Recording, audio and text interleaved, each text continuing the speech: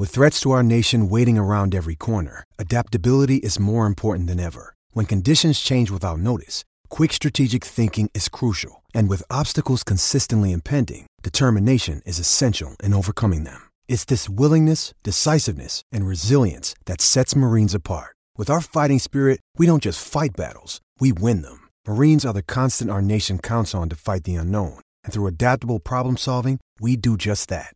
Learn more at marines.com. Where do you think you're going? Nobody's leaving.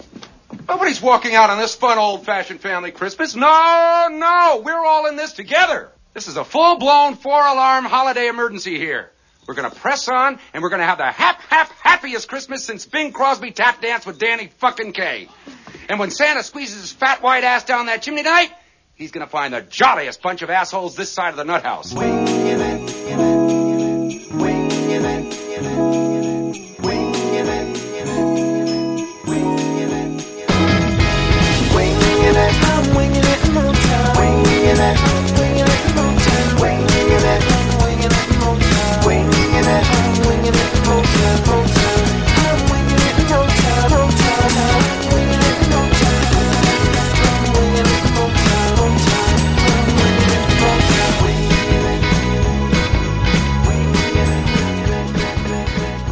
We welcome you to another episode of Winging It in Motown Radio. The Red Wings really suck ass this year. Hey everybody, it's Kyle, your host for this episode of Winging It in Motown Radio. Obviously, I don't have much of a future in singing, but it's Christmas time, the holidays, so we're getting in the holiday spirit. So we're going to give you a holiday version of Wing It Motown Radio, and try and be as jolly as we can, given the state of things right now. So tonight we've got Lauren, and we've got JJ, and we've got Peter, and then obviously you've got yours truly. Everybody, ladies and gentlemen, how are we feeling tonight outside of sports feelings? Not too bad, actually. That's great. Jolly as fuck over here. Jolly as fuck. All right. Jolly AF. Jolly AF. Is that your answer, Peter? Sure, why not? Wow. Very good. Very good. Great to hear it. Great to hear it.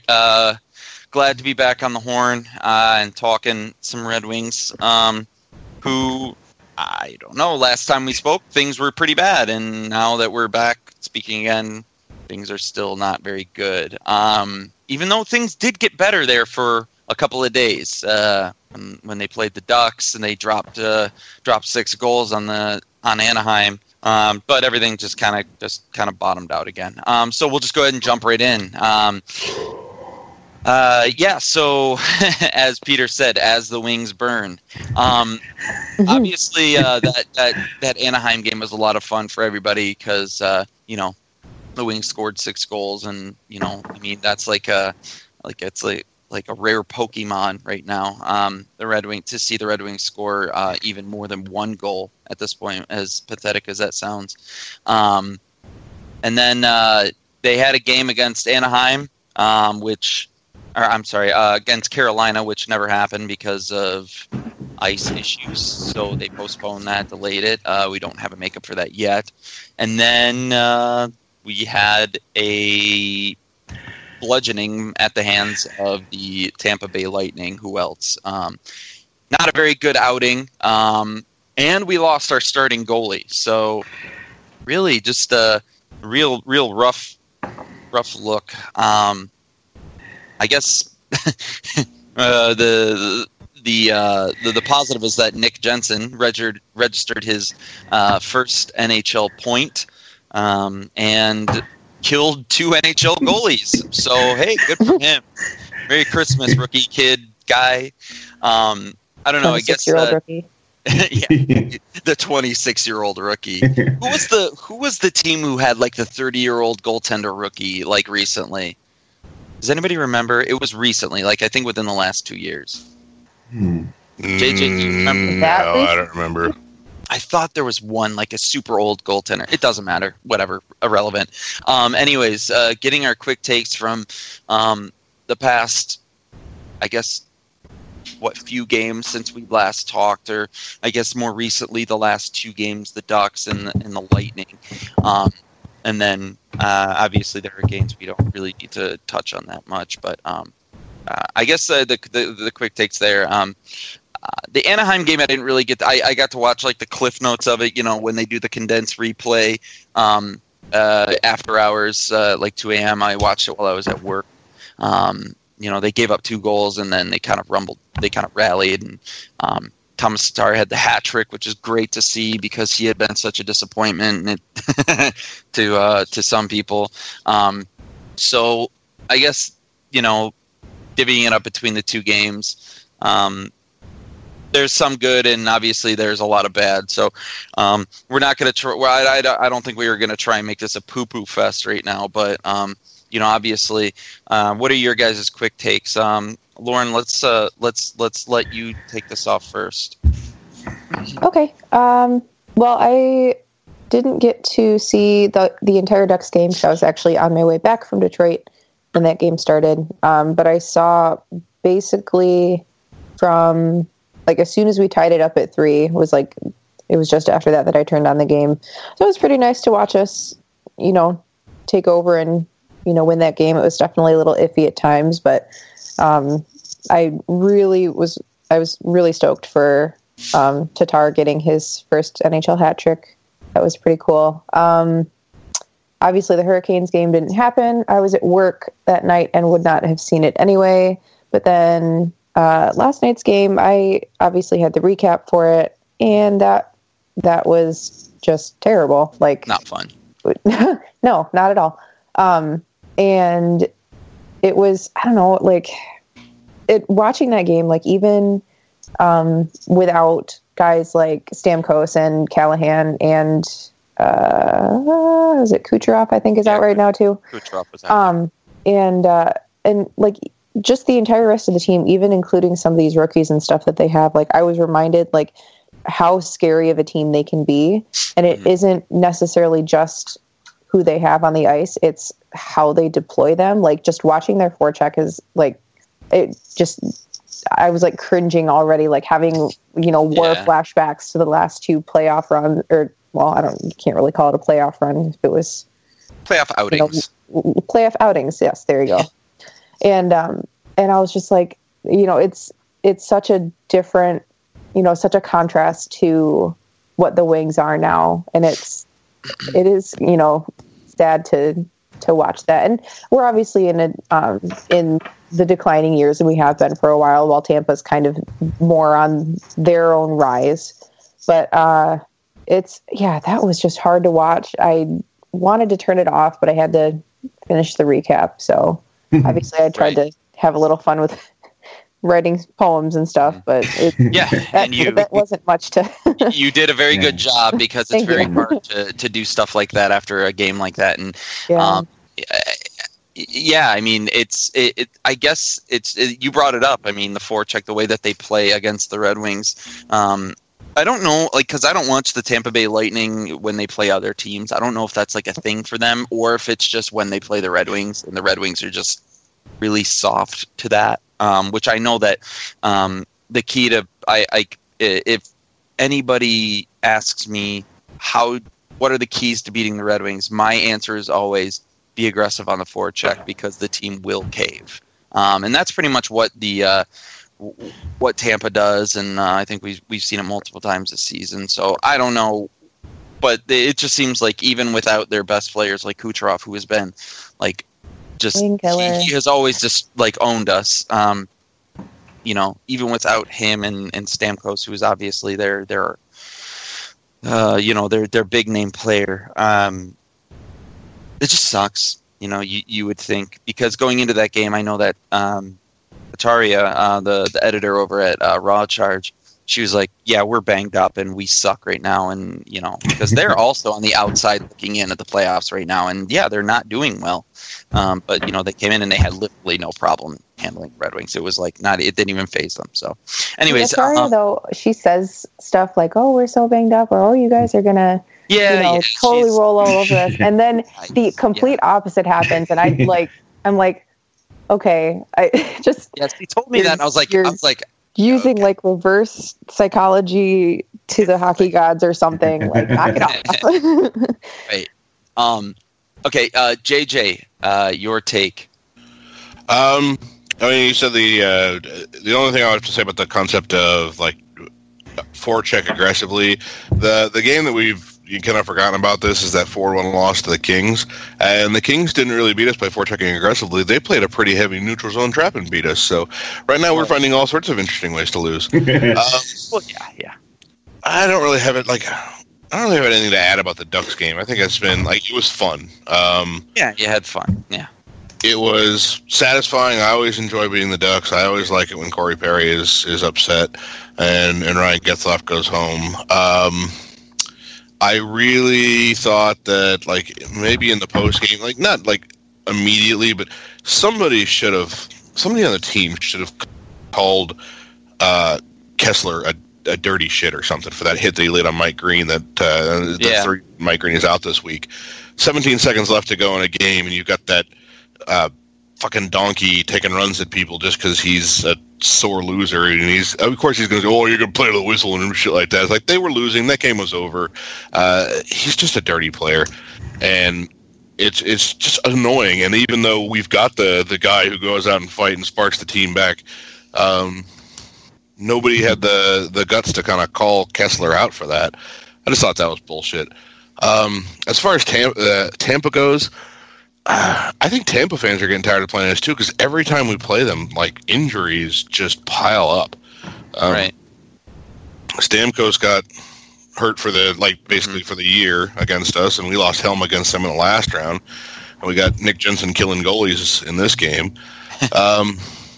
With Tampa, you know what? I wish that we could be rivals, because I feel like I have to contain a lot of my dislike for Tampa, because after so many years of watching, like, Colorado fans, as their team got less and less relevant, they got angrier and angrier about the Red Wings doing well. I don't want to become that fan. Yeah, I totally get you on that. You don't want to become Anthrax Jones. Yeah, definitely not. That's my entire... I wake up every morning and do my affirmations like, don't be like Anthrax Jones today. Who is still one of my favorite people, but yes, I don't want to be like him. So, and other than that, I can't hide it for Brian Boyle, man. Fuck that guy.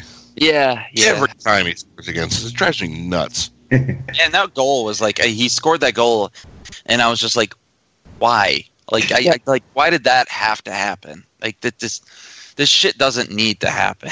That was my exact reaction. It's just, you're like, why? Like, God, anybody else? Like, oh, of course. You know, right. It's like, the way he scored too. It's just like, God damn it. Yeah, the way that we like try and we're banging our heads against the wall, just praying that at some point we can get an open lane with a guy in it with a stick that actually gets it past the goaltender and isn't going to deflect it up into the netting or out into the fourth row or right in the face of one of his own teammates, because that's the way it goes. And like, they go out there and like, oh, well, flip it in, it's a goal, whatever. That's easy shit. Why don't everybody do this? Yeah, exactly. It seems like how they scored like all of their goals against us. Like, just pretty much every single time. Like, that's just what happens in those games. Mm-hmm. Yeah, and I mean, that's it was frustrating. I mean, from top to bottom, from start to finish, that game was frustrating. There was really nothing positive to take from that. And obviously, you didn't have Mike Green, who has been your best defenseman. But even with Mike Green, that game probably doesn't really change much. Maybe it's 4-2 or 3-1 or something like that. It doesn't make much of a difference. Peter, what about you? Do you have any takes from the stretch? Yeah, I mean, you know, I spent some time today thinking about this because obviously, you know, I knew, you know, we always start the show like this. And, you know, I've been trying to think of something that isn't just going to be a repeat of like the last couple of weeks.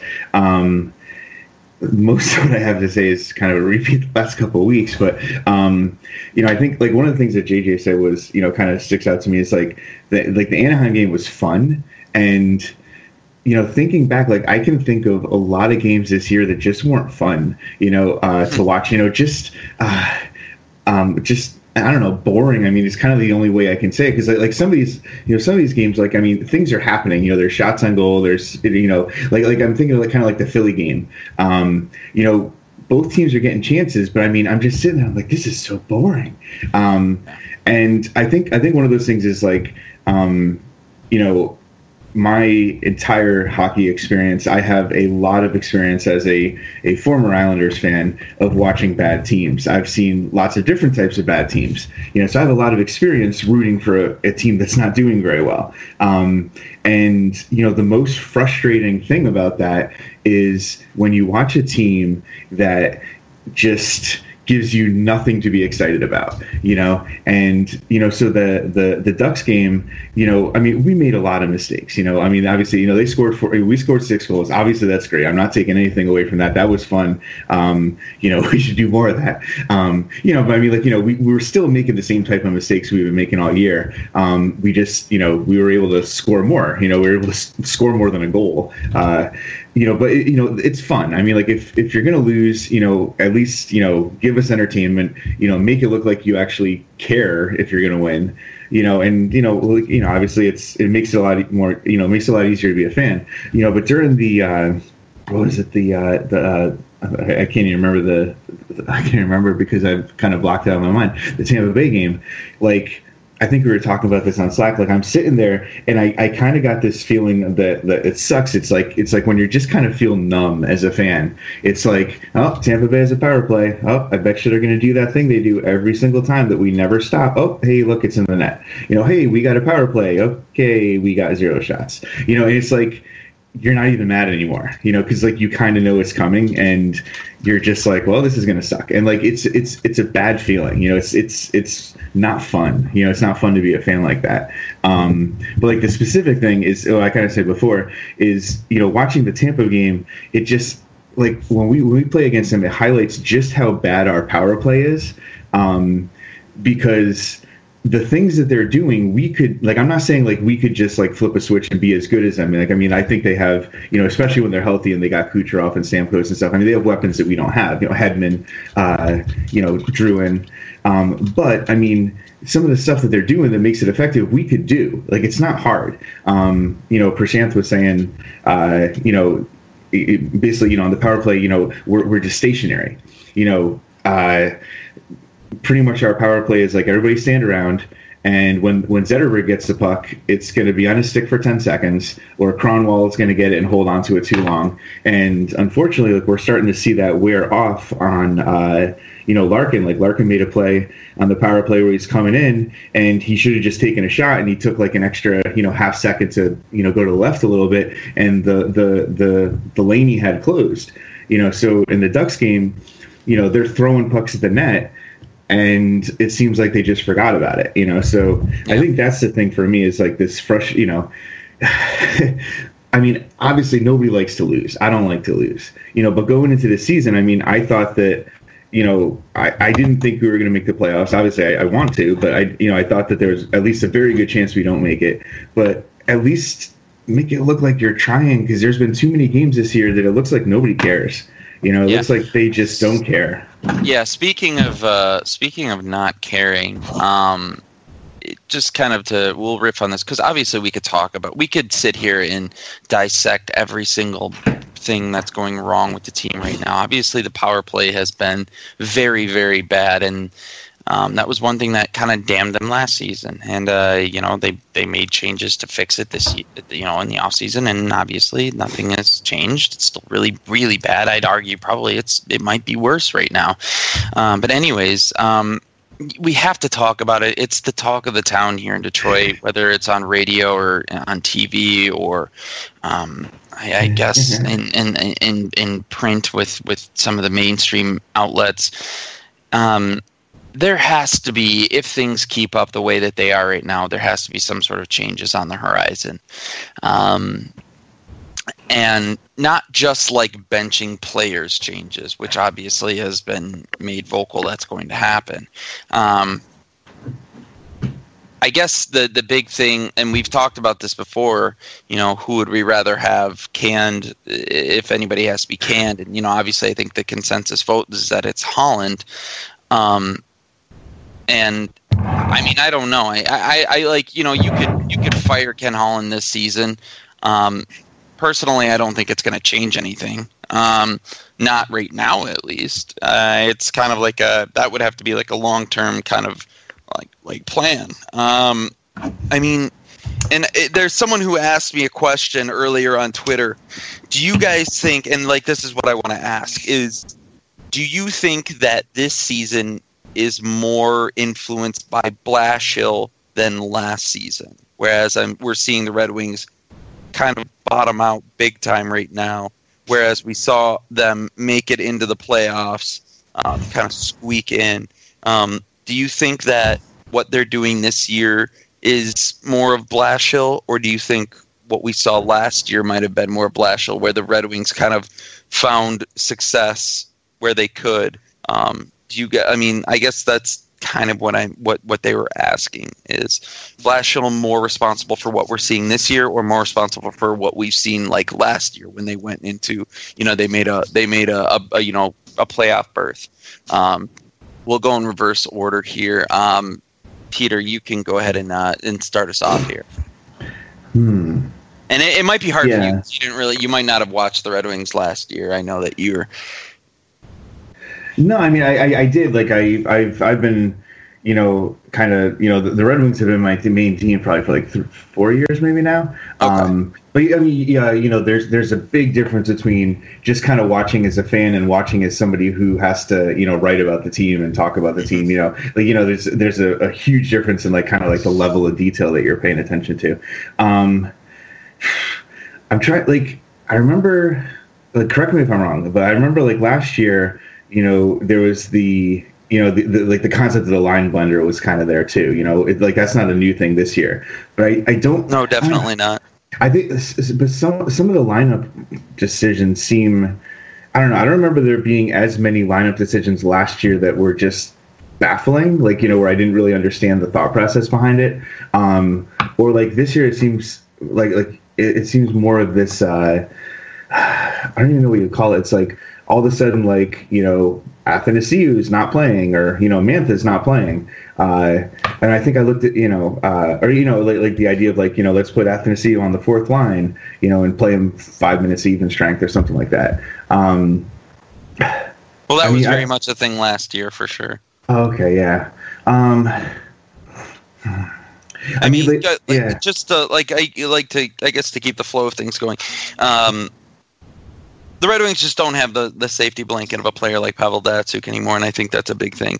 And personally, my opinion is, I think that Blashill's dealing with a much lesser lineup because of that. And let's face it, the Nielsen's a good center, but he's not Pavel Datsyuk. We've known that from the start, and and it is what it is. I think it. Blashill's had some big faults so far this season, but he also hasn't been set up to, he hasn't been set up well by his GM. JJ, what do you think? I think there's two different considerations here. First off, the question of, is this more Blashill's team this year than it was last year? I think that's a no-brainer. Every single year you've got with a coach is going to be more that coach's team. The Red Wings got more and more Babcockian as his time in Detroit carried on. They will get more and more Blashillian for however long that dude lasts. Mm-hmm. So I think that we are seeing, I don't know, I would guess the Lashoff call up. I don't think that Blashill necessarily argued against. I wouldn't be able to say confidently whether or not he would have wanted somebody else, but at the end of the day, Blashill was the guy who played Lashoff. That's loves that guy. It's the same in love with the hard work guy isn't. I mean, that's the thing. The guy does what you ask him to, and he works as hard as he absolutely can. That's super easy to love as a coach, and that's exactly what Lashoff is. He's not a challenging player to coach. He's just not that good. So it's. I don't want to call Blashill like a lazy coach in that regards, but It's this team is, obviously, they're missing something, and they sometimes try to get a little too fancy, or sometimes try to avoid things, or aren't. And that's the weird thing, is that it's a trap of, like, they're not creative enough, but when they are trying to be creative, they're being reckless. And I think that Blashill is trying to limit mistakes more than he's trying to create opportunities. So that's what he is. I think he still has growing to do as an NHL coach. I consistently say I think Blashill has more to give at the NHL level, so I'm not necessarily on the fire Blashill train. Previously, you said that something's got to change if things keep going this way. I'm not sure I agree with you there, and I think that the Red Wings have a really easy out in that decision, in that Ken Holland specifically said that a big core part of this team, he said it more with the contracts he's given out than the words he said, but he's deeply hinted at it.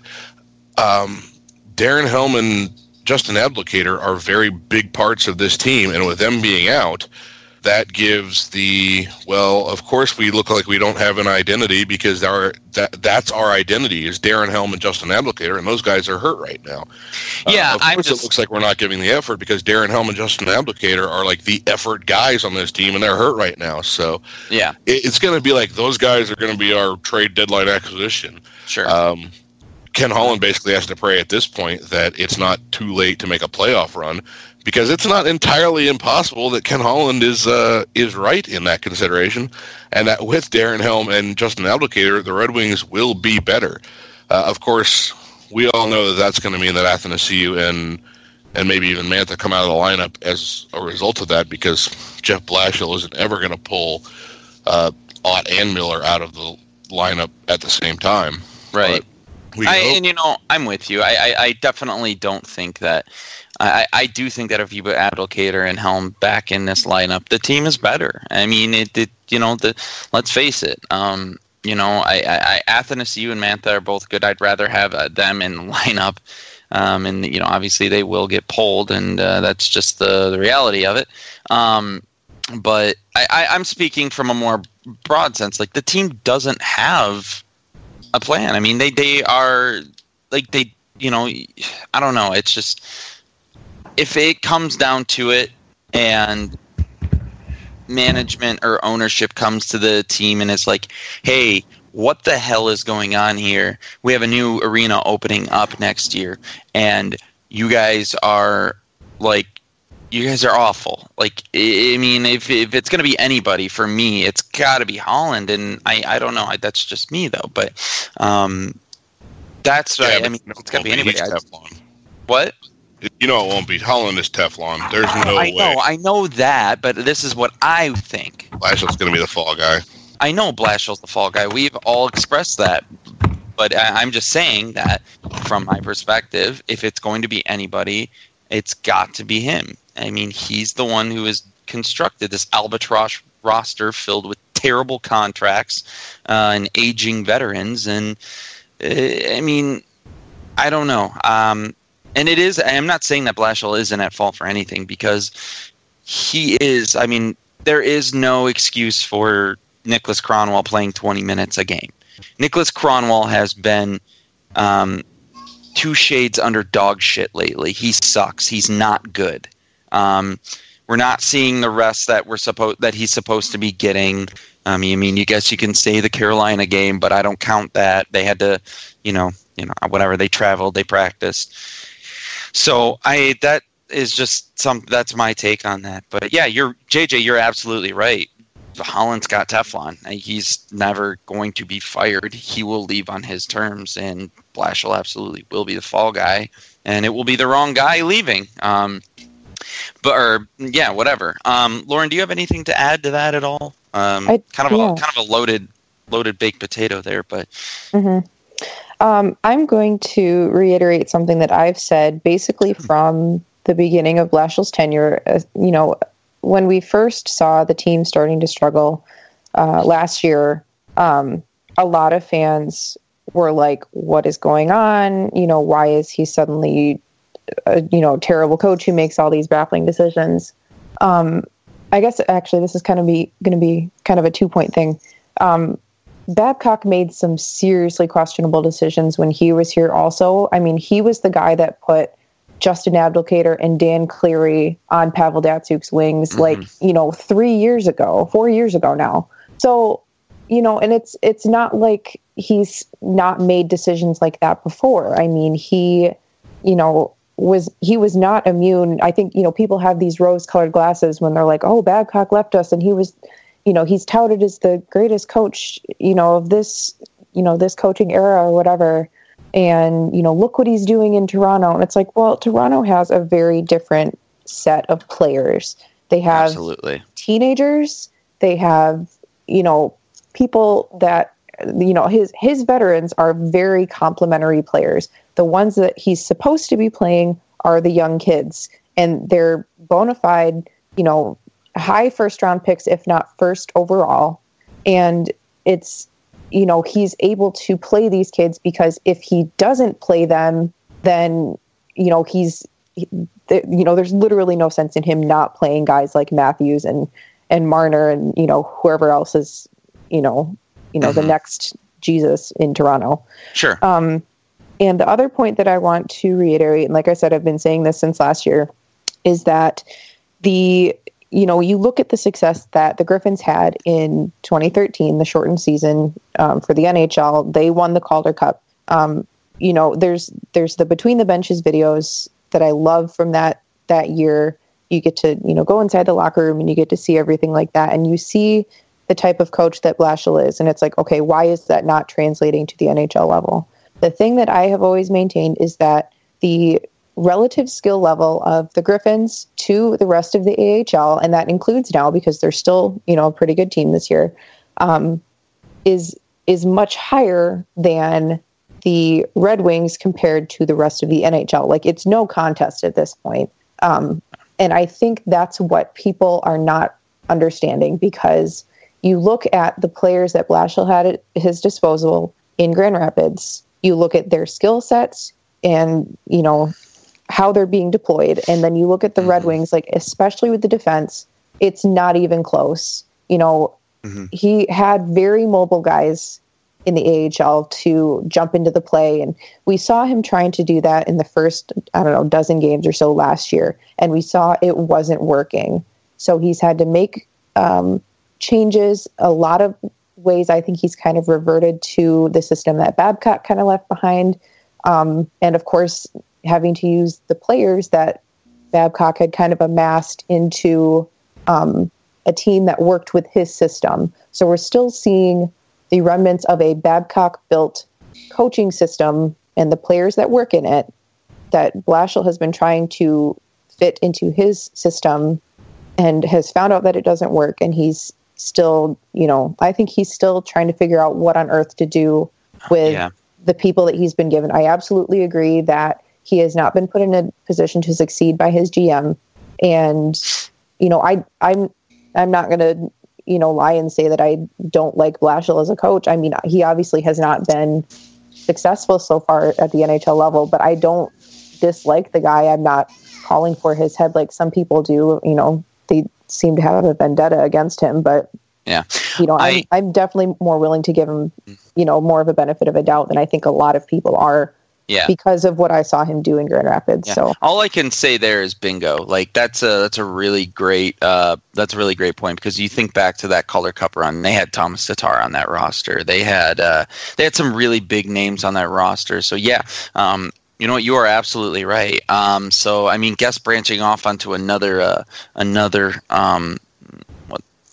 topic here, our next topic, the injuries, the returns, all that stuff. We kind of touched on everything. Justin Abdelkader, the Darren Helm, think they'll be making returns here soon, obviously, but they lost Howard, so now who has been the saving grace for the team for much of the season. Now we have to fall back on Peter Mrazek, who has been very shaky, can't control rebounds like he has been able to, and just has not looked like up to par for what he has been. And then you have Jared Crow, who is the call-up, obviously.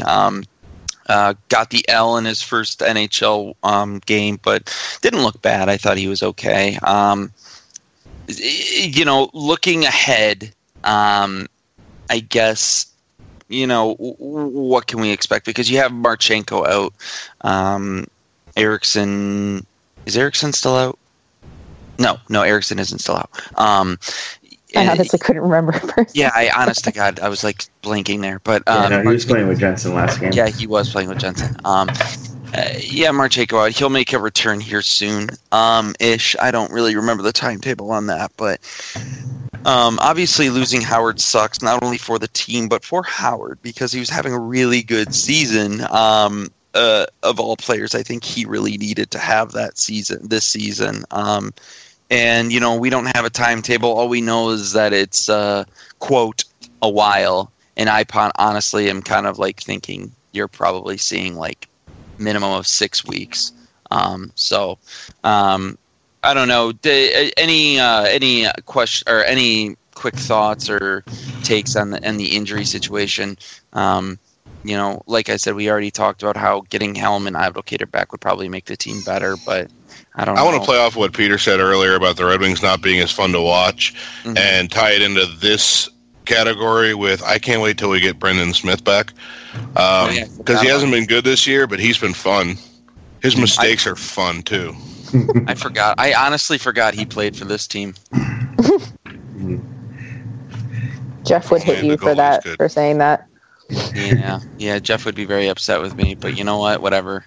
You know what? Yeah, I don't care about Bruins game for that. Yeah.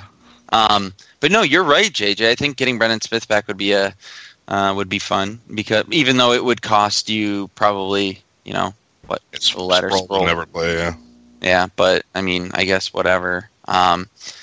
Sproul honestly hasn't really impressed me in the few games he's played, since being back in the lineup. So I don't know. I honestly have been more impressed with Ouellette, which is funny because I thought that Ouellette was the lesser, but Ouellette has actually looked pretty solid so far this season. I actually really like what he's done. He had a couple of goofs, but hey, he's still young. But yeah, no, absolutely. Smith coming back would be great. So I mean, yeah, maybe the Red Wings do, level out with all these players becoming more, becoming healthy and all that good shit. But, it remains to be seen. I honestly don't even, I haven't even heard, updates, actual updates on Brendan Smith or Darren Helm or Justin Abdelkader. Have we actually had, some actual concrete updates on that yet? Abdelkader's been skating lately. Yeah, I know he's been skating. But we haven't. No, there's no timetable update. Yeah, I know that when they were showing the Red Wings goofing around with a football in Raleigh during the Carolina Hurricanes snafu, they showed Darren Helm was playing catch, but he was only using one hand or one arm. So, right. Well, he doesn't have hands, anyways. So, I think I heard that Bertuzzi could be starting to skate soon after Christmas break. He's traveling. Yeah, he's traveling with the team. That's for sure. So but as far as practices and stuff so far, I think it's been nothing. So yeah, for sure. I forgot. I forgot about Bertuzzi too. So. How dare you? I know. I'm sorry. I forget about everybody. It's just his team's just things get very forgettable. But yeah, there's. The team can get better, but obviously... Yeah, and that's what I said last week, is that the Red Wings aren't this bad. They're not good, but they're not this bad, yeah. Right. I don't think so. Yeah, I definitely don't think that this is... What we've seen over this last stretch of games is exactly what the Red Wings are. Obviously, I'm not saying that they're a great team. I'm not even saying that they're a good team, but they are definitely not what we have seen over the last 10 games. Yeah, our saving grace is that the Atlantic is trash. What was that? Our saving grace is that the Atlantic is trash. The Metropolitan is going to send 5 teams into the playoffs. Yeah.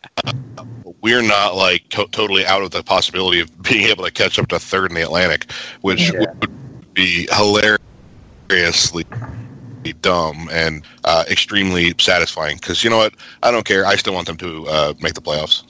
Yeah, I mean, if you have a chance to make it, then make it. Whatever. Mm-hmm. Who do you think we would replace from the Atlantic if we were to make it? I think Ottawa's still a joke. Yeah, Ottawa is got to be the other one. I think that they fall off pretty hard. I don't think you touch Montreal or Boston at this point. Well, I'm hoping. I think it'd be great to see Montreal, Tampa, and Detroit get in again, and then just wave to Boston on the outside. And that's assuming that Tampa doesn't heat up, which they very well probably will heat up once they get their good players back and all that shit. But they can eat all they want against us, but compared to other NHL teams, they're not that great. So, anyways, moving along to the next topic that we have, looking around the league. Obviously, you have teams like Columbus who just keeps winning games. Like JJ said, the Metropolitan is just kind of like the gauntlet of the NHL right now. It just seems like everybody's doing really well. Carey Price got pulled, stared down his coach. That was a huge storyline for whatever reason.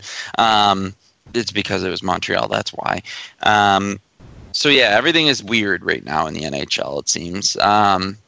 I don't know. I still think the NHL is super boring this year. But, it is what it is. Do you guys have any thoughts about around the league? I mean, obviously, you see teams like Tampa who aren't playing up to par this year. You have Ottawa who is overachieving for what they are. And then you have teams like who's a team who isn't playing well? Who should be good right now? Dallas. That's a good one. Fuck that team. Yeah. But yeah, no, your guys' takes on everything. Like I said, NHL's kind of boring this year, but there's still a lot of fun to be had, I guess you could say. What are your guys' opinions? Or oh wow, I just saw Lauren's message there about Landon Ferraro. Sorry. Yeah, Landon Ferraro apparently has an ACL injury, so that sucks. Best wishes to him. But yeah, your guys' takes on around the league. Fuck Jaromir Jagr. Yes. Agreed. Agreed. I mean, congrats to the guy for playing forever and scoring all those points, but I don't care. Kiss my ass. Old ass jerk. Never came to Detroit. Yeah, absolutely. I was just taking a look. We were talking about the standings, who we could catch, and I noticed that. Excuse me, sorry. Montreal, Montreal's goal differential is plus 31. So I started looking around because I was like, Jesus Christ, that's a lot. And then the Atlantic, the top three teams, you have Pittsburgh at plus 24, the Rangers at plus 33, and Columbus at plus 38. That's just insane to me. Yeah, like I said. The NHL makes no sense this year. I do agree, though. It has seemed like it's a boring year, which is weird to think about, but I think that has accurately described quite a bit of this year. And maybe that's just because the Wings have been boring to watch so much this year that but usually I had the Philly Washington game on before starting the podcast tonight, and that's, I think it might be the first time about all season that I've intentionally watched another, any other team play. And I don't know if it's just me, just not being interested in hockey and in general as much this year. And if that is related to the Wings performance, but it just doesn't seem like it's very, exciting. I don't know. I would say boring is an accurate word for this year. It hasn't been very exciting. You're right. Yeah, I was noting during the Philly-Washington game earlier tonight because I was also watching it. And like Lauren, I haven't been watching as many games on off nights, just a number of reasons. And some of them it's just not as exciting to me. Like, I look at the schedule every night, and I'm like, I don't know if I want to. And there's so many rivalries that have gone so bland, and that was the Philly Washington game. It was actually fun watching on Twitter that like Philly and Washington fans really don't get along. So yeah, that was part of what made the game more fun to me, that the higher stakes. And we all know that NBCSN generally does a pretty crappy job of making the rivalry nights actual exciting and angry stuff. But yeah, it just feels like the entire league is trying to rebuild some rivalries, and some things are falling apart and other things like aren't quite there yet. Like this, it just feels like a transitional league or a transitional year for the entire league. And like, we need a few new storylines to replace some of the ones that are kind of just dying off. Yeah. Well, I wouldn't say that some of them dying off is necessarily a bad thing, because there are some storylines in this league that I'm like, okay, let's move on. We can be done with this one. So no, I agree with that. There's a lot of that, but like, I don't know. In a way, I almost miss the constant shit out of Toronto about how you can't win with Phil Kessel. Yeah.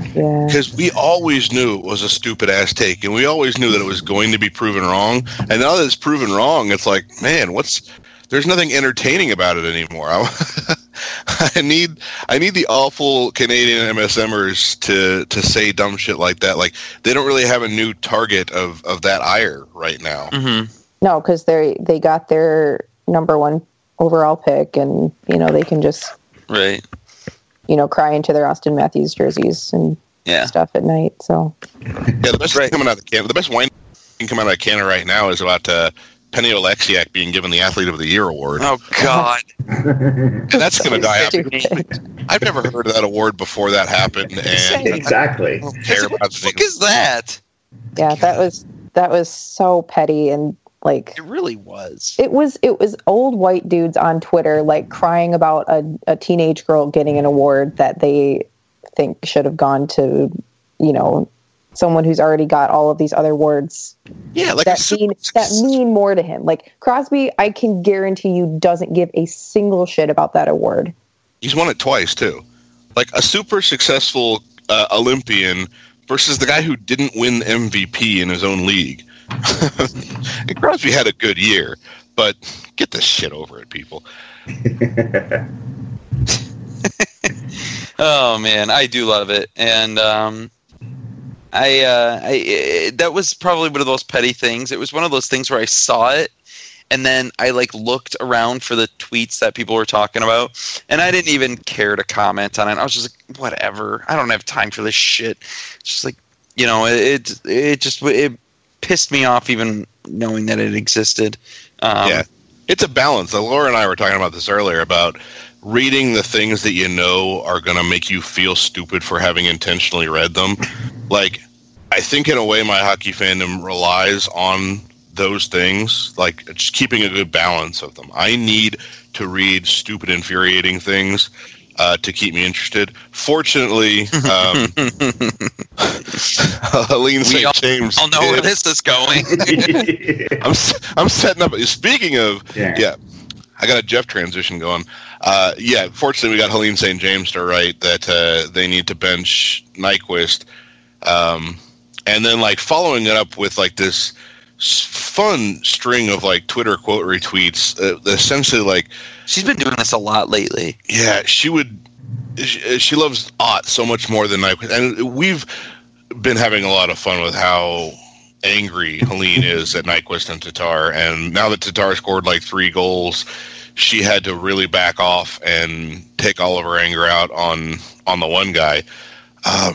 It's just so hilarious that she gives such a pass to Zetterberg and Cronwall, the two definite leaders on the team who are probably most responsible for the power play not working very well.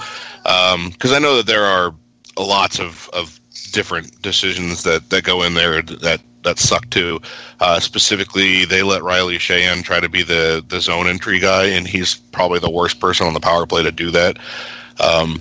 Zetterberg at the right circle is not dangerous anymore. Cronwall doesn't pinch the points down, but somehow it's like it's all about Nyquist is screwing up the power play, and it's hilarious how much she seems to hate those two guys. We have reached the point where we are comparing Steve Ott's role on the team to Gustav Nyquist's role on the team, and that is something that if you were to tell me would happen at this point in the season, like before the season even started, I would have been like, we are going to pick first overall in the draft.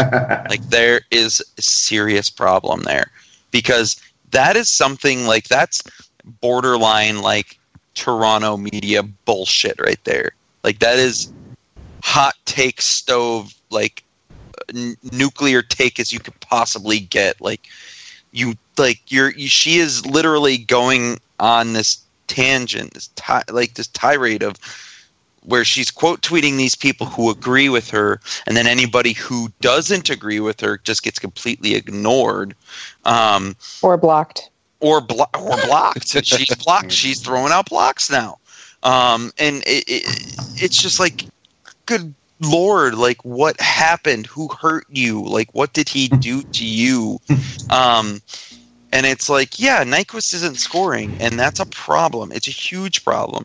But when you are so emotionally affected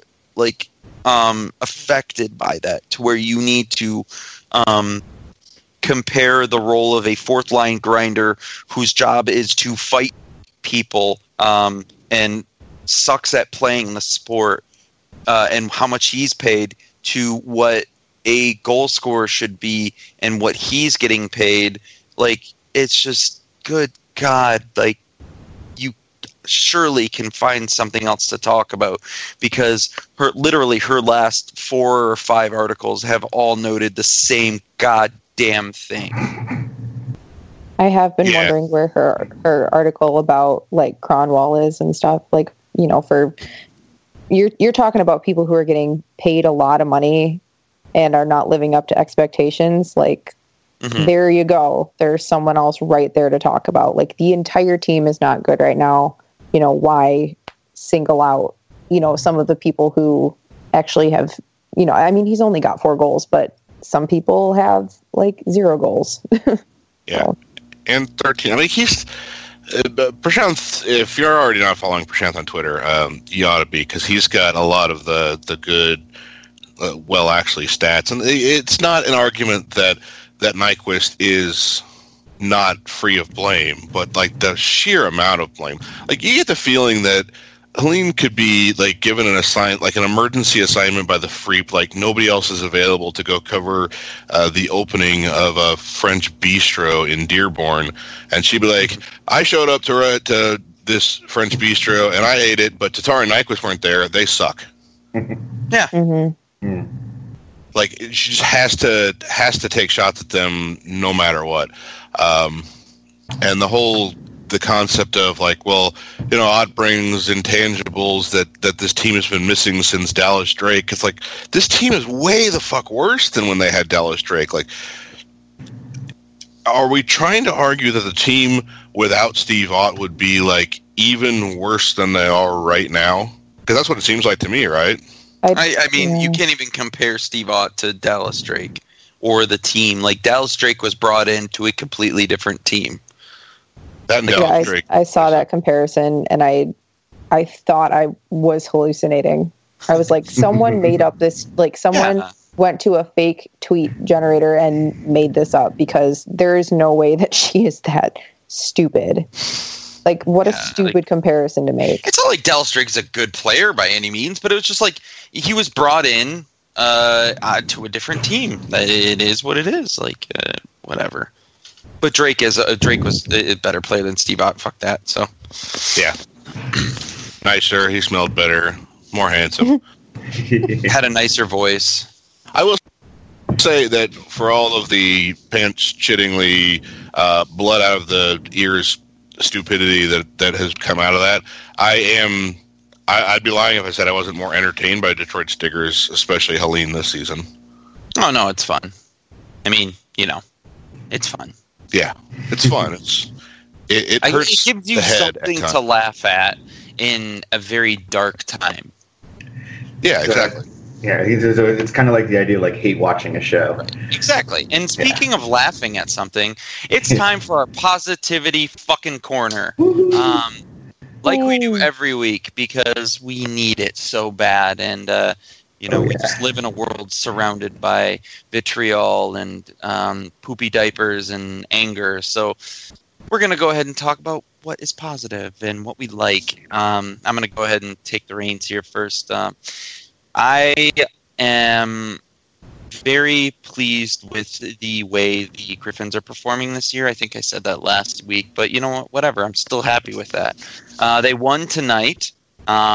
They shut out the Admirals. Svechnikov had 2 goals, and Russo had the other goal. So I'm very happy with that. And in terms of personal life stuff, hey, Christmas is on Sunday. Get to see my family, hang out. I guess it's kind of weird that I'm calling that positive, because usually Christmas time, family time, you kind of just cringe at that sometimes for some people. But yeah, Christmas time. Hell yeah. So Merry Christmas, or Happy Holidays to those who do not celebrate Christmas. It's a war on Christmas. Shots fired. God, this PC country. Next. Okay, Peter, you're next. Sorry. Let's see. So my Christmas present to myself, my Nilsson Red Wings jersey came this week, so that was pretty fun. Yep. Yeah, and normally I don't sit at home wearing a jersey. I'm not saying anything against anybody who does. Normally I just don't. But I decided, I just got it. I put it on, and we won. We beat Anaheim. The next question is why I didn't wear it at the next game. I don't know. I don't have a good answer for that. So it's entirely my fault. But it was really cool. I think it was like a couple of weeks ago, you guys, one of the reader questions was like, what jersey should I get? And so that was my choice. And then also, I think it's really cool that, tonight I get to be on with Lauren, because she was part of my first Winging in a Motown kind of experience. We did the draft and we did free agency together, and that was that's pretty cool. I guess it was a draft. It was like the first time I was really nervous, wasn't really sure. I was like, I think I know what I'm doing. I think I can do this. And it was it was a really cool first experience, and it was really cool getting to work with her that day. And so, well, actually with you, sorry, because you're right there, duh. But yeah, so I think that's really awesome. And a while back on one of the shows, I said that there was a time when I had to drop out suddenly last minute for a recap, and Lauren, you stepped right up and took it. So that was really cool. So that's definitely making me happy. Oh, thank you. All right. Yeah. I guess, Lauren, you're going next. Okay. I want to bring attention to this because I don't know how many of our readers have really been following along with this story.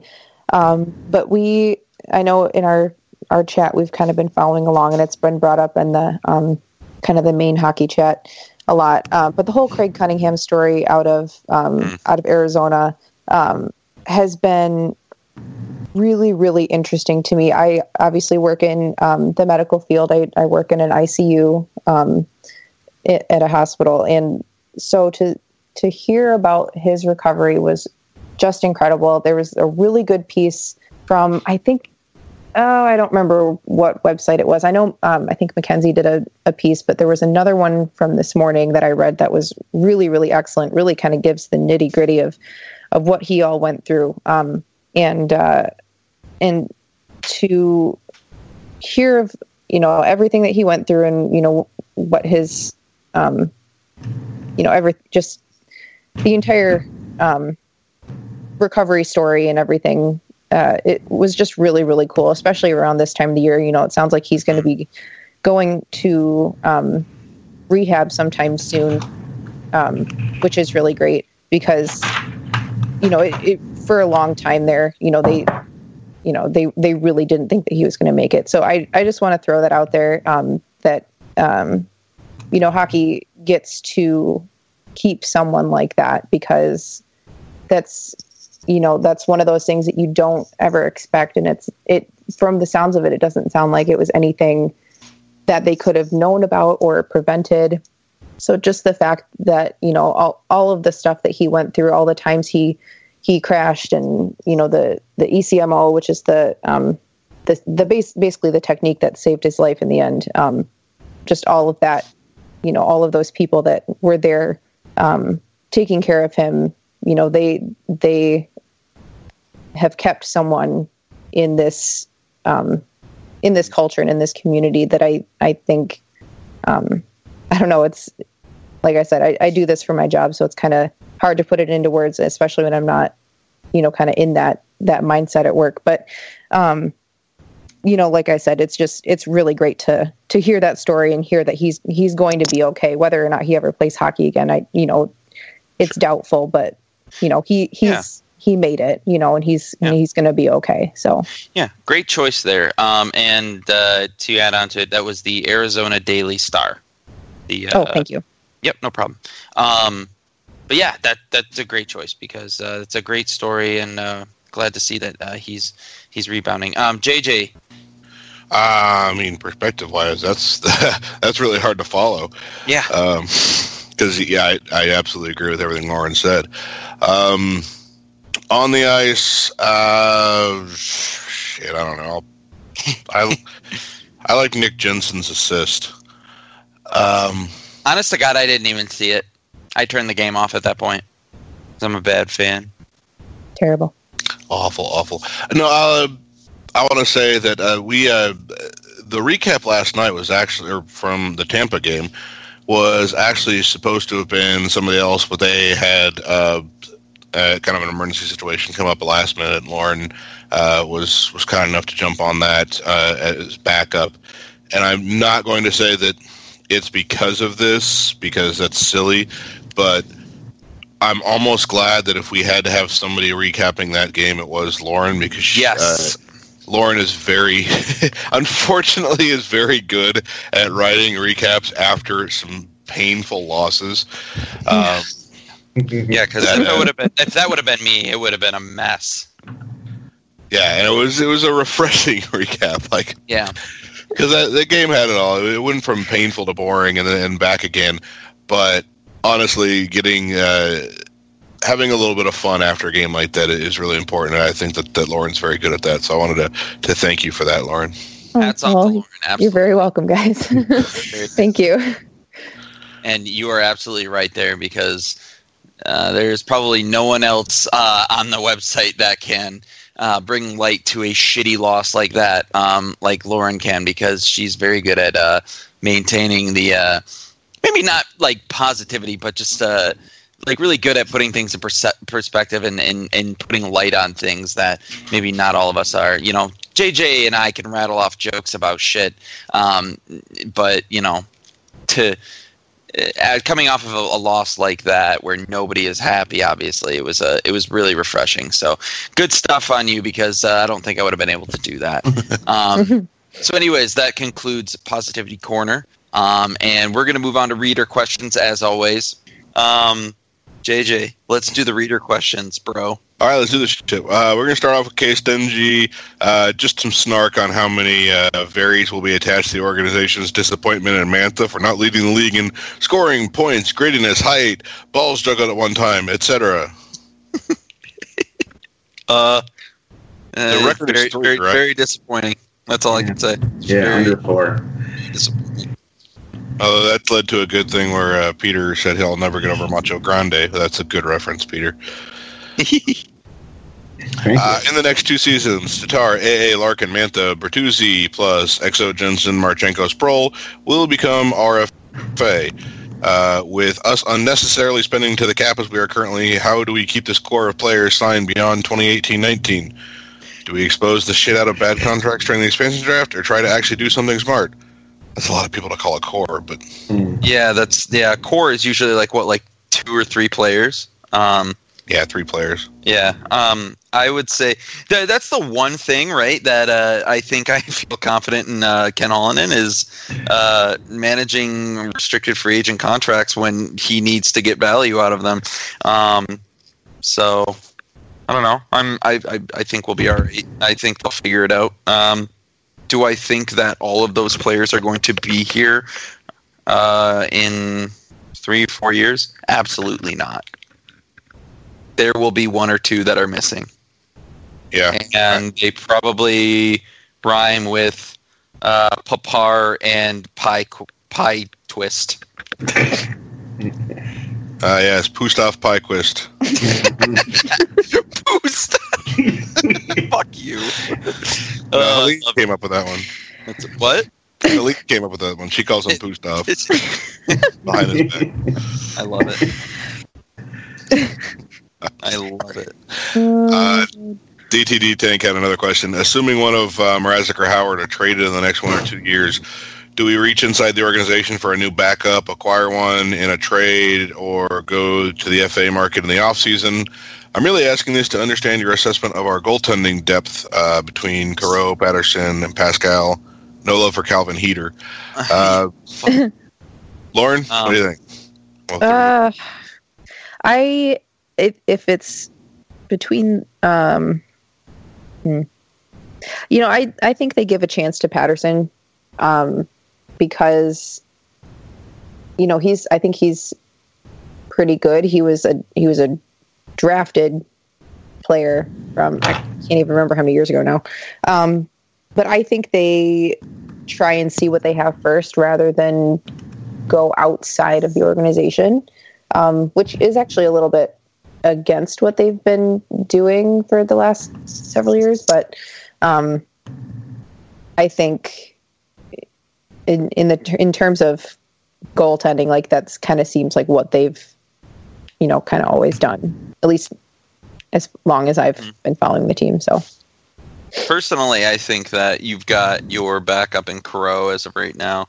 I'm not convinced that Caro is going to be a starter by any means, and I'm not convinced that Patterson's going to be an NHL goalie by any means. I think that I still think they're going to remain committed to Peter Mrazek, barring a complete he just goes right off the rails and turns into a complete enigma, which could happen. That being said, in terms of backup goalies, I don't even know if Patterson will be a backup goalie at the NHL level. He still kind of strikes me as he could be a McCollum kind of situation. He's good. He's done really well at the ECHL, obviously this year, but and he's got time left. But with that being said, backup goalies are easy to find. You can hit the free agency market for that and find a suitable backup goaltender. I mean, they did it with Gustafsson, and that's pretty much if need be, they'll probably just hit free agency. Yeah, I mean, goalies are so enigmatic as a whole too. Yeah. I mean, how many times do you see, somebody wins the Vezina and next year, they're 500. I mean, it happens pretty frequently. So, I think I'm with Howard being out. I mean, I do hope Caro gets some starts. I want to see. I want to see what he has at the NHL level. Like you said before, I thought, when he came up, I mean, he played pretty well overall. I think I said it right after that game. He played pretty well overall. Like to see him get some more starts and see what he can do. He definitely has the build of an NHL goaltender. Sure. That should be nowadays. He's fucking huge. So yeah. He's like a Ben Bishop size. So, and he's a good goalie. He's done so well in the AHL. So, in the way he started, if nobody remembers, he started like a complete mess. Like he was terrible. He couldn't buy a win. And then he just bounced back and Slejko just kind of like helped him develop into a really good goaltender. So, maybe he does restart the goalie cycle here in Detroit. Who knows? We've only seen him once, so we'll see. Only to add is that the aforementioned cap crunch may help really solve this too, where the Red Wings aren't going to have a lot of flexibility to go maybe out on free agency and do that. So Backup goalie is a great opportunity to save some cap dollars, and guys from within your own organization fit that mold perfectly. Swarlordsome says, "What's with all the sellout crowd bullshit? Every game I hear Ken and Mick gush about another sellout crowd at the Joe, but when you look at the stands, it's emptier than my bottle of Jack after a Wings game. I realize technically all tickets are sold because Ticketmaster buys them up, but why is there a need to sell it to viewers?" And I'm going to go ahead and take this one off the bat. The need to sell it to viewers comes from, Ken and Mick are Detroit Red Wings employees.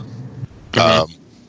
I know that they work on Fox Sports Detroit, but they are paid directly by the Red Wings. So they are propaganda, and the concept of all is good, it's all a lot of fun in the Joe, and everybody's there having a great old time. Even if you can see it on TV, selling it to the viewers is important to the Red Wings, that's still what's going on. It doesn't necessarily, because the only other option is like, oh, well, if the crowd is kind of sparse here, it sounds shitty to say from the announcers. So that's the reason. Yep. Nothing else to add there. Yeah. Acadiani 6, how much do you miss the mule on this team? A lot. Yeah. As much as a lot of people probably hate to say it, because of its contract and all that shit.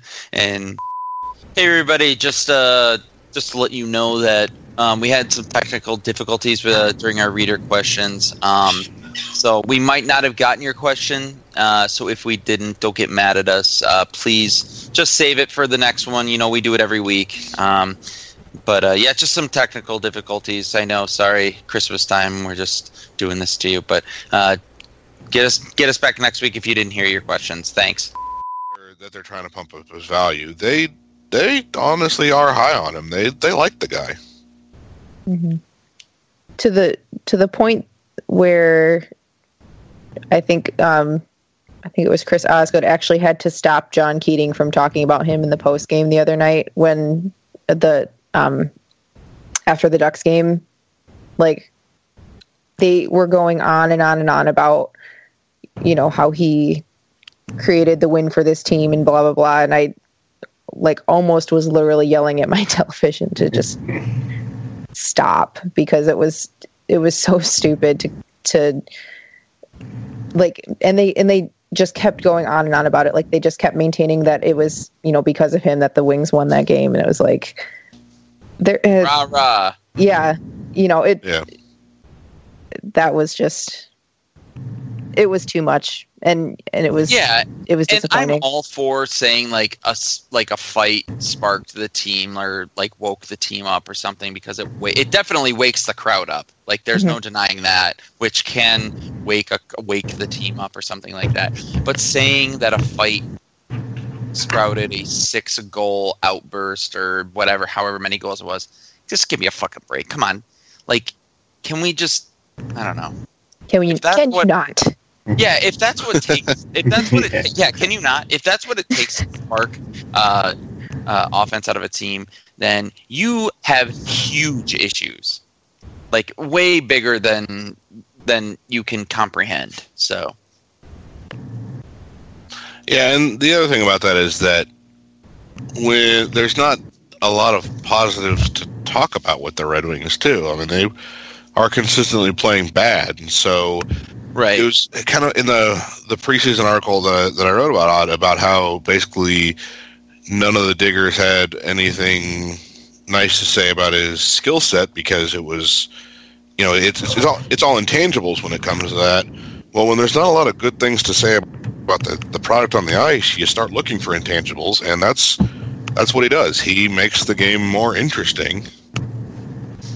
So it's generally the Red Wings' fault that Ott is, because it took all season for Dallas Drake to get really that much love. There was a lot of little here and there, but you didn't notice it because at the time there was a lot of well, that's Thomas Holmstrom stealing another goal from Nick Lidstrom, ha ha ha. And so you would have to get into the weeds when they ran out of shit to talk about to hear anything about Dallas Drake's intangibles helping out, or Plus, the Wings weren't losing, so it didn't bother anybody. Right. If they wanted to go ahead and say and give Dallas straight credit. It's like, okay, fine, whatever. That's silly. Mm-hmm. So I don't know. It is what it is. Yeah, like I said, Dallas Drake was brought into a completely different situation. Okay. Very last piece. Nick New. Not a question. Just wanted to say I finally removed MLive from my RSS feed. Yeah. I've seen enough posts where it's literally just a title and a video. So, like, thanks for having journalistic integrity. You're welcome. Thank you for the compliment. Because we are certainly not journalists here at Winging It Motown. I mean, a couple of us have journalism degrees, but we don't have access. We are not traditional journalists. We try our best. We try hard. You know, we love the game. We bring 100%. We have good intangibles. Yeah, we're good in the round. Very, very good. And we do have integrity. Yeah. And we do, yeah. And we will, every now and then, we will spark a win. I don't know if that's true, but... I'm gonna say. But if we believe it hard enough, we can write enough articles about it. We have a lot of heart. That's all that you need to know. We have a lot of heart. And that's really important. Okay, so that was a good segment of reader questions. Any hockey related thoughts before we close it out? The Red Wings have kind of a light schedule coming up here before the next time we talk. Obviously, with the Christmas, they're not going to play Christmas Eve. They won't play Christmas, and they play Friday. They'll play Florida. So obviously, you just pretty much mark that up as a loss. Sorry, but I just whatever. Vincent Trocheck will score. Yeah, Trocheck will score 4 goals or something stupid like that. Or I don't know, Jake McCaber or something. Some dickhead from their farm team will score 4 McCaber? Yeah, Jake McCaber. Captain McCaber. Mackenzie he's or whatever. Scottish. I don't know. Like, how about Raymond? Thurman Merman. Thurman Merman will come score 4 goals against us. A 6th round pick back in 2009 or something like that. It's Florida. It's going to be Jakob Kindle with a Hattie. Oh God! Kill me in the face. Final hockey-related thought is, I think for Red Wings fans, the team is like oversauced eggs Benedict, and they're just tired of the hollandaise. No. I hate you so much. You really should have saved that for Twitter. Oh, I'm going to put it on Twitter too. Okay. Oh my God. God damn it. You were going to burn in hell for that one. You're all welcome. Can't really follow that. I can't. Final hockey related thought is from JJ. And go Red Wings. Yeah. Go Red Wings. Fuck you, JJ. Go Red Wings. All right. Well, we'll go ahead and just say that that'll close us out. We can't really top that. So this has been the holiday special edition. Merry Christmas, you filthy animals, and have a happy New Year. Go Wings.